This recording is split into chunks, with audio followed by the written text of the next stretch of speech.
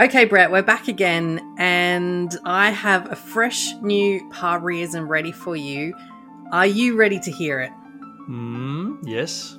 Today's Parbriism is go crazy off the horse, not on the horse.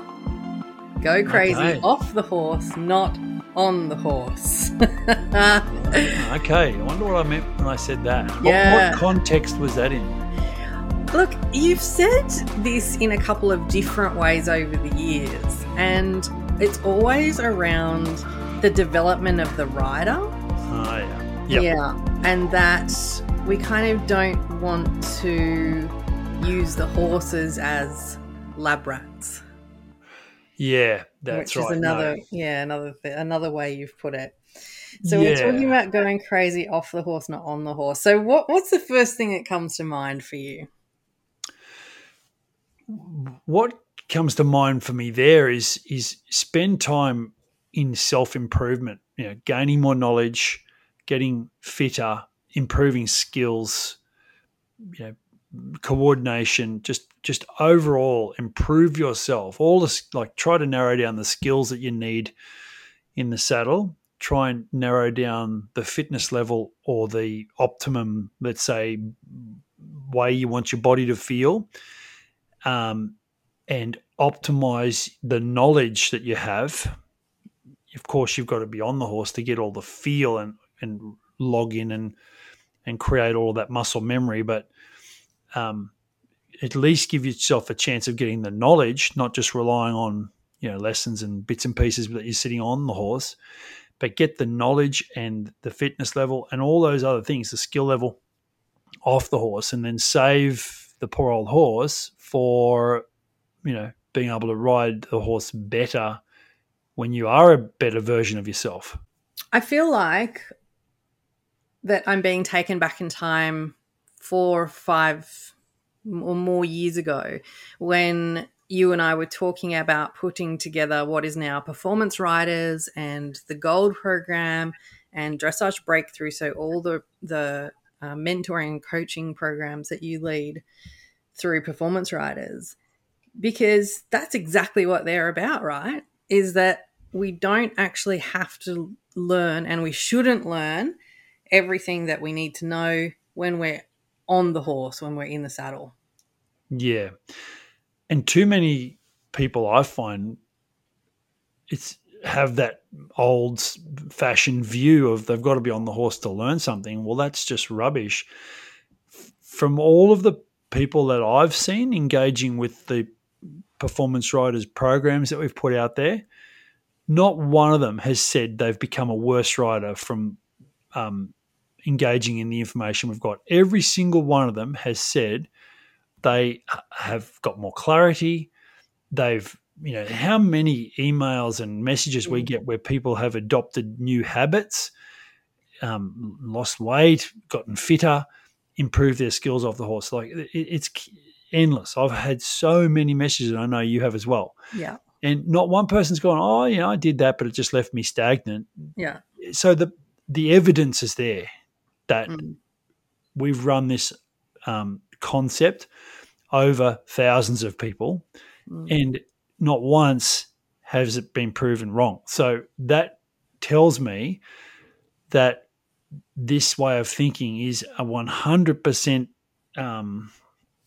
accurate. The evidence is there, and I just wished more people would actually let go of this old-fashioned view and do themselves a favor and just try to do some things off the horse. I mean, they don't have to do Performance Riders. I'm not saying that. I'm just saying just try to think of it more off the horse. And that applies to every sport, to be totally honest.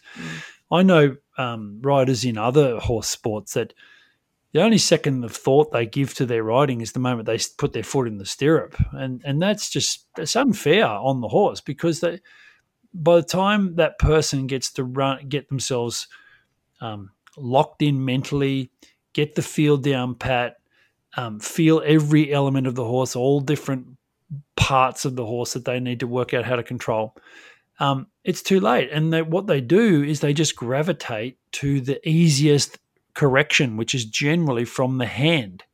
because the hand is what we live every single day of our life with, our hands and our eyes.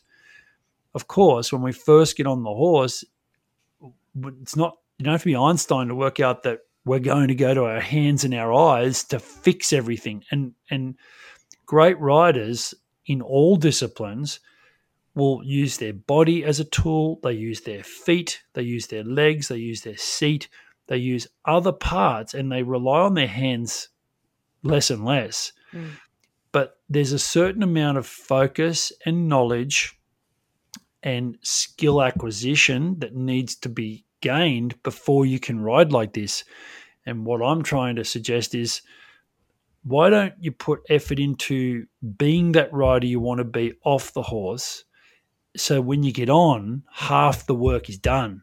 You just have to now create the muscle memory, but you won't revert back to that hands and eyes and just pulling the horse around by the mouth, thinking you're getting them to do your whatever sport it is. And that for me is it's just so important. I know how much I think about things off the horse. And I know I wouldn't certainly be the rider that I am trying to be, and now if I hadn't put that much time into it. So I just wish, all I'm trying to suggest here is to make yourself better and to give the horse a break and just make sure that that horse is getting the best person they can. I feel like we should just stop the podcast here, because I think that what you just said over the last 3 or 4 minutes is absolute gold. And there's such a lot of wisdom that we can all take from that. I know I'm going to be listening back to that for sure. It also reminds me of something I mentioned once to Fiona Hargraves, who works with us in Performance Riders as a fitness coach for the riders. And I said to her one day, "Oh, Fee, I get off the horse and I feel so supple and strong, and I feel great when I get off the horse compared to when I got on." And she said, "Well, you've got it wrong there, because in all fairness to the horse, you should be doing whatever it takes to feel like that when you step foot in the stirrup, not have that horse do that job for you."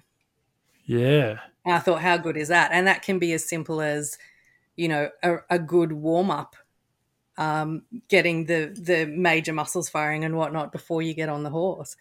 So, yeah, I love that idea. Yeah, if you're riding a number of horses, then of course one horse is going to warm you up for the next one. But if you are riding, and look, to be honest there, I know myself, I try to do at least some stretches every morning before I ride, even as basic as they are. It just makes me feel better when I get in the saddle that I am able to be, a bit better than I would be if I wasn't doing it. But if you're riding one and you're driving to get on the horse and you're going there to the stables, or even getting home from work, just it's only 10 minutes. Like, something is better than nothing. And I think that's another thing in this instance is, it doesn't mean you have to go and join a gym, go crazy, do all this extra stuff. If you do want to do that, good on you. Like, that's great. It's great motivation. But just start off by thinking something is better than nothing. What is the thing that I can improve the quickest and the easiest from doing some extras? And I think it's probably a good time, I guess, to talk about the extras, because that's what the extra skill stuff that athletes work on in other sports is called extras. And that means the stuff they do outside of training. And we need to think of it as that as well. So what are the things that I'm going to do outside of my normal training of my horse and I, to make me better? And we have to also, this is I guess part of the issue is, I view this as a sport, and I like to think of it as a sport. I like to try to keep myself here I am in my early 50s, trying to hold on to some sort of idea that I'm an athlete. But trying to think of it as a sport, and what extras am I doing? So everything that I'm trying to do off the horse, like again, I was at the gym this morning at 4:30 and not saying I do that every day either, but I do it, and every morning I wake up and it's like, oh my God, do I have to do this? But it's like, come on, extras, get in there, do it, you'll be better for it. So when you look at extras, I think it's important to find which is the easiest thing that I can put some time into doing extras and feel that I'm moving the needle, feel that I'm improving.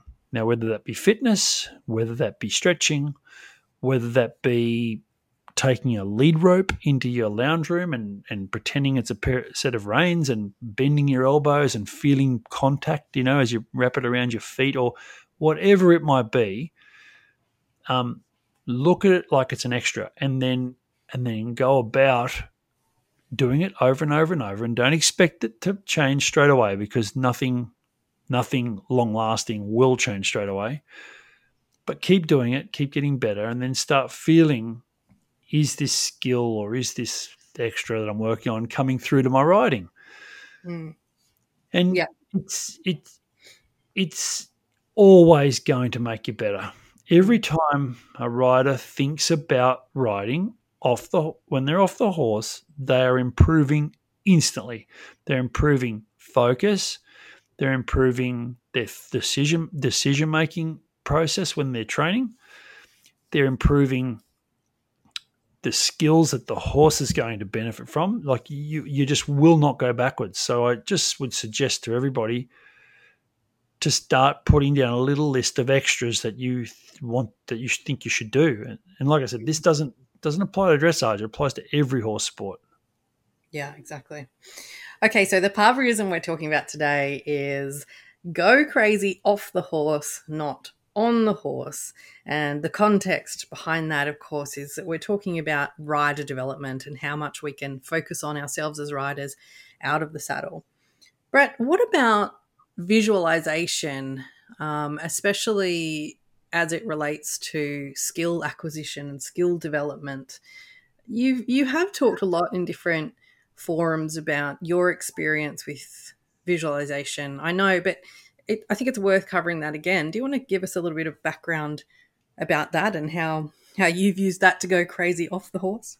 Yeah, look, it's a very useful skill. Back when I was young, and my interest at that time was rodeo, specifically saddle bronc riding. This is early 90s. There was a book that came around the traps. It was called Psycho-Cybernetics, written by Maxwell Maltz. And it was a book that had gotten into the hands of some of the really good American bronc riders, and the guys from Australia that had travelled abroad, they came back and they brought this book back with them, and they handed it to us and us sort of friends and wannabes. And I started reading this book. Now, it was heavy stuff, and I think I only got about 3/4 of the way through it, to be honest, but it was really heavy stuff. But what I took from that book was the concept of visualization, and and that's something that's probably stuck with me ever since I read it. I applied it when I was in rodeo, but I've applied it much more, and probably to much more success in equestrian, in dressage. So the idea there is that if you can mentally, and that was early 90s, so it was pretty new stuff then. I mean, everybody knows about visualization today. But if you can visualize it, and not only visualize it to be perfect, but visualize it to be not perfect, and visualize what could happen and what are you going to do if this happens, or if this happens, like practicing scenarios.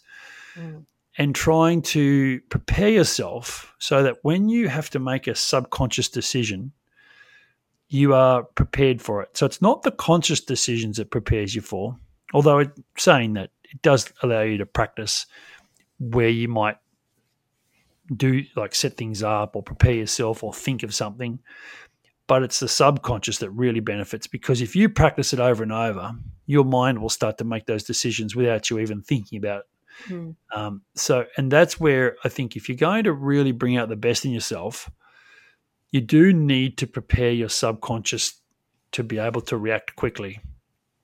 And in dressage, that is in setups. It's in having a 360-degree view of really where you are in the arena, how you're preparing, what it looks like. The setups for the movements, of course, doing the movements, being within a movement and thinking about the next movement.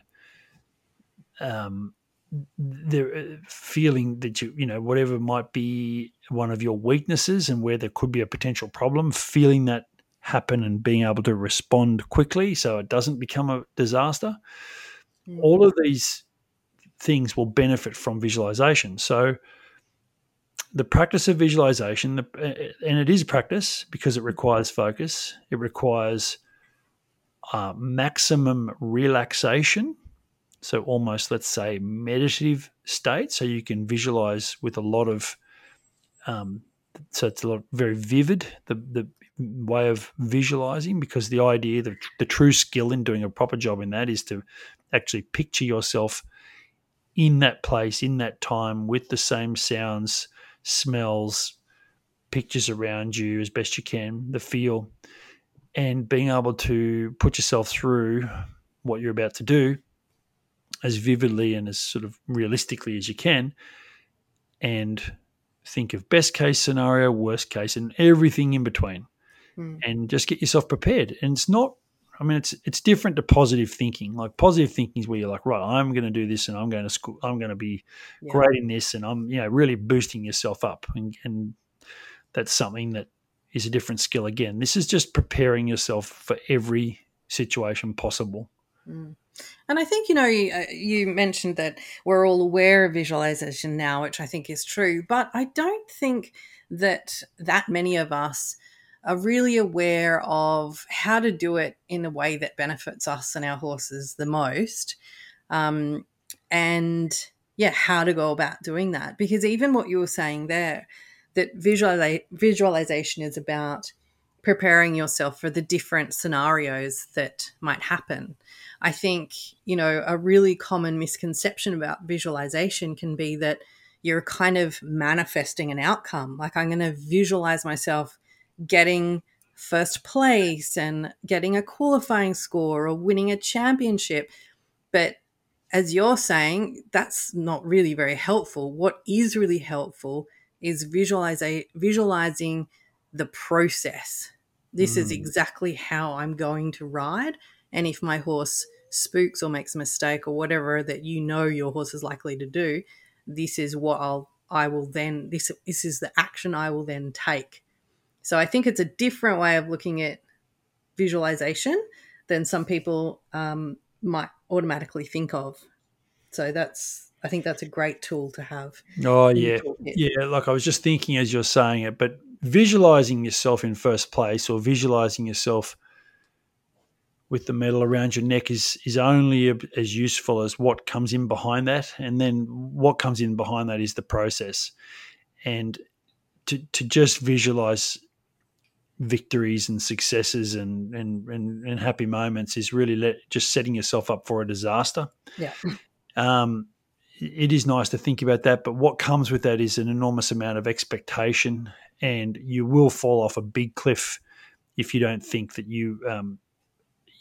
that you've lived up to this expectation. Exactly. Yeah. Getting your hopes up, all those things, that's not good. So if you do find yourself, and look, okay, have those thoughts for sure.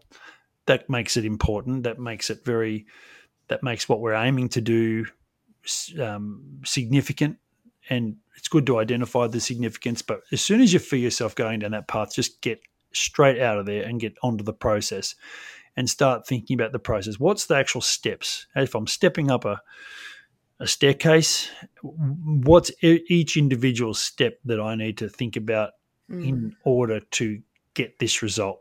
And in dressage, thankfully, it's a very structured sport, so therefore there are a lot of very small steps that make up what appears to be a very seamless and effortless test. And you can't jump 3 steps at a time. You've got to take one step and really make sure that you're methodical and that the process is clear, and that will require focus. So having the ability to focus at a level where nothing else matters, you can't hear anything, you've almost it's just you and your horse and the surroundings, close surroundings, and that is it. And nothing else matters on the outside of that. And that takes a lot of strength, discipline, a lot of discipline to stay focused to that level, and a lot of practice. And but you will find that the top performers in dressage are very good at focusing on the right things. And I mean, visualization in itself is an exercise in focus. That it is exactly building that focus muscle, and it's that activity of bringing your mind back to what you're wanting to think that is the work. I know a lot of the time riders will say to me, I'm no good at visualizing because my mind wanders off and I start thinking about what's for dinner or what I need to do at the shops or whatever. But the work is actually in bringing your mind back and focusing on what you have chosen to focus on at that moment. Yeah. So it's perfect. It's just such a perfect exercise for riding. It's human nature to wander like that. Yeah. It's human nature. But like you say, the more you practice it, the stronger the muscle gets. Yeah.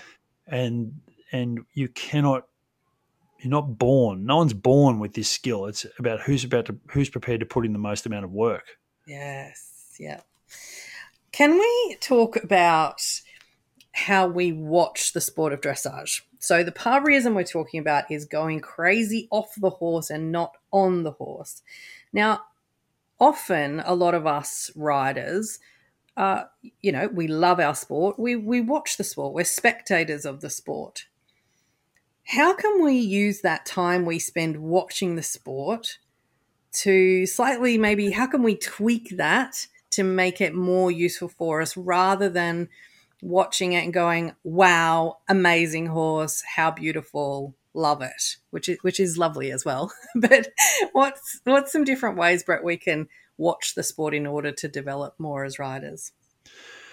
Well, one of the ways that I've done that in the past is rather than sit there with your jaw dropped open thinking how beautiful it is, I try to imagine I'm giving them a lesson. So if I'm watching one of those really famous top riders, from Europe or from overseas somewhere, one of the things that I'll do is try to think that I'm giving them a lesson just in my head. It's just me thinking, right, okay, if I was giving this rider a lesson right now, what would I be saying? And I'm not doing that to pretend that I know everything. I'm checking what I would be suggesting and what they're doing and trying to work out exactly what the difference is. So if I was saying, more energy and they're making, more of a half halt or whatever it might be, it's helping me train my eye to understand exactly what feel they're looking for, rather than just looking at it as a broad picture, appreciating it for what it is, which is obviously beautiful. You're making yourself go into the nuts and bolts a bit more, and again, it just gives you look at it through a different lens, and I think you definitely get more out of it when you do hypothetically give that rider a lesson. I know Emma Wynett, who's a trainer in performance riders, always says, if you're going to a masterclass, you must take a notepad and a pen and not chat and write down notes. Absolutely. And the reason for that, not only is it's diligent, to take those notes down. It makes you, we all know the science that's behind jotting things down and that the stickability of that information in your mind. Yeah. But also, it does make you dissect things a little more, and it's very important, I think, in those situations. Like a masterclass is you're really getting a snippet of what someone's system is all about. Like they're not giving you the whole system, their training system. They're giving you some of the bits and pieces that they think are important, oftentimes those bits and pieces will relate to the rider and the horse they're working with at the time. So not necessarily to every horse and rider. So it's important that when you do jot down these pieces of information, you put that information in the context of how it was given. So what was the rider doing when the guest presenter's saying, sit forward, was the rider leaning back? And try to jot down the notes according to the context of what it's given, because anything in this sport taken out of context will send you on a tangent. Yeah. And you've got to make sure that the information you're jotting down that you place importance on firstly relates to you and it's something that you need to work on. Secondly, it fits with your underlying philosophy on the way you want to engage in the sport and who you want to be as a rider and a trainer. And that they're important, rather than just jot down a piece of information which taken the wrong way will be detrimental. And unfortunately that happens more times than not. Like I know and I know that the guest presenters, the famous guys that are doing the masterclasses, they would be mortified to think that someone's taken that the wrong way, but they're stuck out in the middle of the arena just giving that information on the day, trying to get it to land on 3,000 people's ears, and hoping that it goes into the right place in that each one of those person's system. So, they'd be mortified to think it goes the wrong way, but oftentimes I'll hear the chatter when riders will come back from the masterclasses, and I'll say, what was the focus of the guest presenter? This, and this. Okay, righto, that's great. And now you notice straight away that they're applying things and it probably doesn't need to apply, and the poor horse has to put up with it. So, that's such a great point. That is such a great point. And, I always, as it happens after masterclasses, that all of us riders hop on social media and we all share our big takeaways from the masterclass. But you're so right. Like, there's context behind every single one of those little catchy quotes.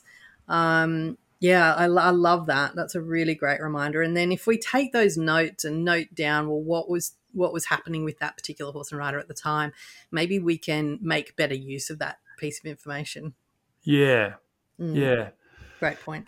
I think here in Australia we often have a lot of interaction with Carl and Charlotte and Gareth Hughes. So 3 really, really top international riders, all from England. So it'd be fair to say that a lot of our more modern Australian riding is quite English focused, and that's a great thing, very good thing. I think in Australia we are lucky because we have an opportunity to almost create our own style by taking things like what Carl and Charlotte and Gareth are bringing to Australia, and then also what we've learnt in the past from the more sort of traditional German styles, and trying to blend our own system and uniquely make it Australian. And I think there's an opportunity there for us to be very good at our own system. And it's important that we actually create a system, that we don't sort of want to follow all the time. I think it's important that we definitely need to create our own system, own it, and fine-tune it and get better at it, because what the horse benefits from is consistency.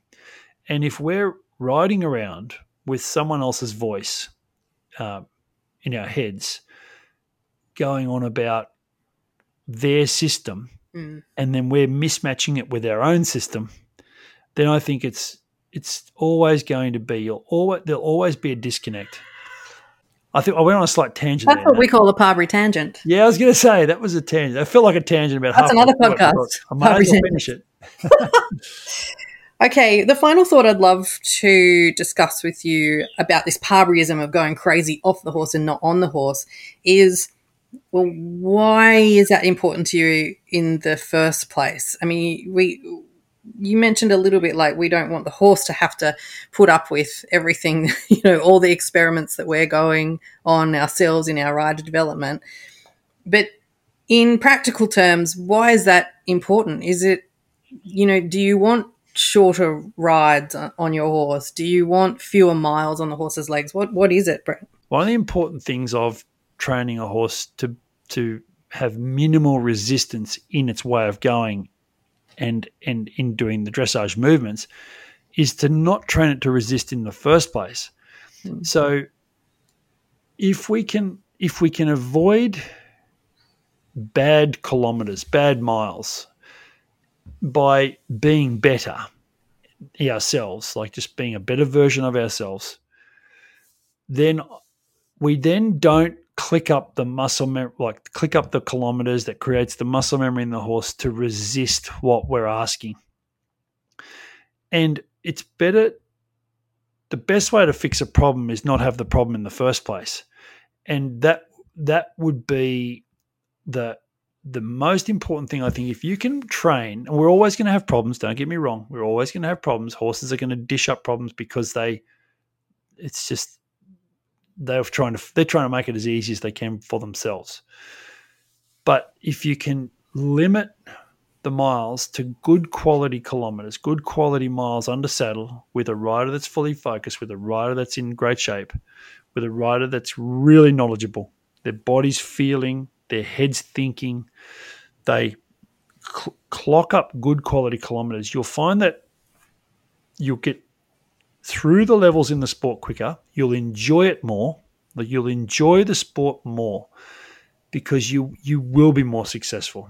You will feel like you're progressing in a better way, a more sustainable way, possibly quicker, and you will enjoy it more. The thing about enjoying it is that it's expensive, right? This is an expensive sport we've chosen, so we owe it to ourselves to be better.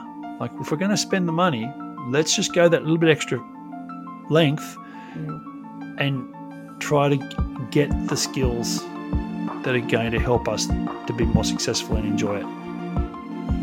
Well, I absolutely love where these conversations go. We start off with, a tiny little quote that you've said of Parburyism, and it just opens up this whole world of opportunity for discussion. So really fascinating. Thank you very much.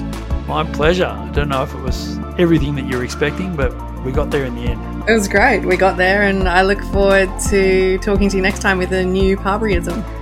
Thanks, Nat.